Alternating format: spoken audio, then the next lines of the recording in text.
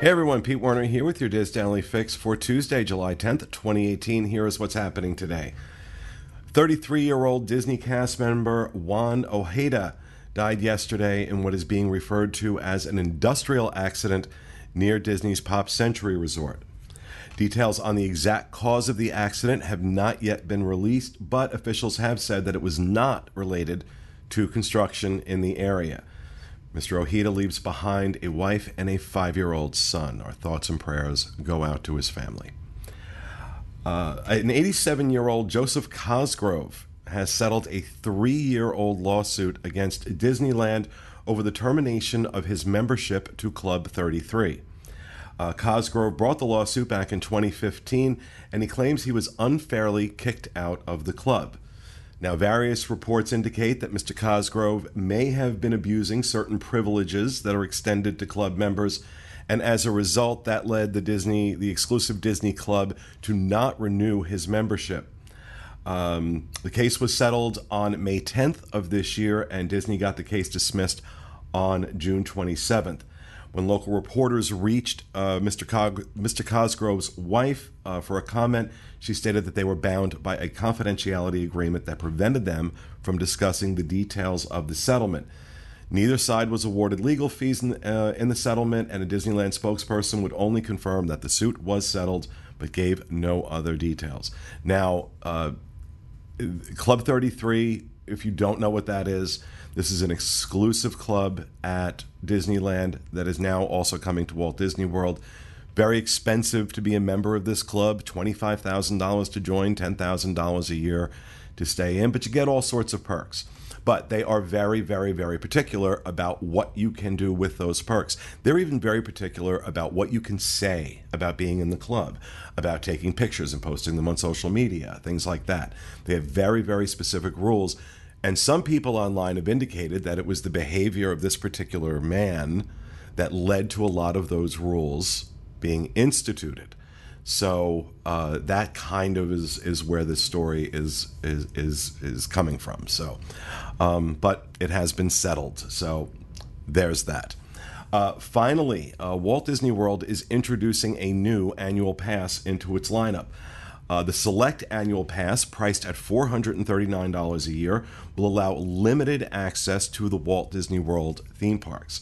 The pass includes at least 325 days of access at select theme parks and 175 days of access to all 4 theme parks throughout the year.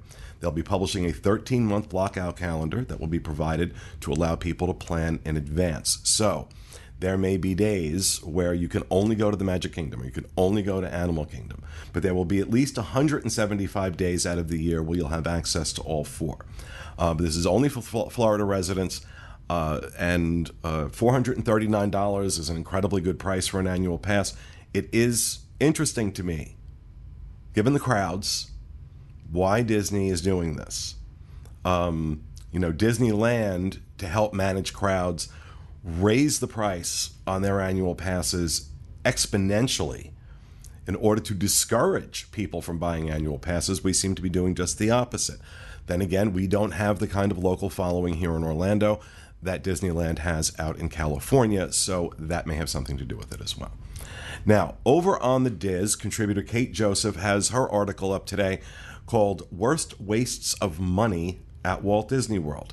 She goes into 5 things that she thinks are a complete waste of your money. So if you want to check out what those things are, head over to wdwinfo.com, and the article is linked there on the homepage. Now, coming up tomorrow, Wednesday, we're going to have our installment of our most recent installment of our weekly staff columns. This week is Jackie Gailey's Spoonful of Pixie Dust, where she takes a look inside Toy Story Land, noting the nostalgic details inside. It's entitled, I'm just reading this now.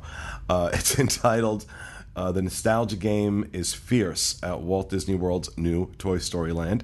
And you can catch that tomorrow at noon. Even Craig is smirking. Trending on Disboards.com today is a thread surrounding the discussion of crowd calendars. Now, if you don't know what this is, some websites, namely touringplans.com, put together well-researched calendars of what they anticipate the crowd levels will be different parks on different days of the year. And this thread was posted by Steffi811, who noticed that dates during her October vacation, that the crowd calendars change, going down 1 to 2 points on Touring Plan's calendar, which would indicate that it would be less busy than they originally thought. And she wanted to ask other people if they thought this was accurate. Now, others are joining in to share details on their own dates where predictions have gone down as well. So look for the thread titled October Crowds Revised on the Theme Parks Attractions and Strategies Forum on disboards.com. Finally, in the weather, if you're heading into the parks in Orlando tomorrow, you can expect mostly sunny skies with a high of 91 and a low of 74. Out in Anaheim, partly cloudy skies with a high of 88 and a low of 70. You can find links to all these stories and more on our Daily Fix main page at wdwinfo.com/dailyfix. That'll do it for me tomorrow. Join us again. That'll do it for me tomorrow. Okay. That'll do it for me today. Join us again tomorrow for the next installment of the Diz Daily Fix. Always one day ahead of myself, aren't I? Have a great day, everybody.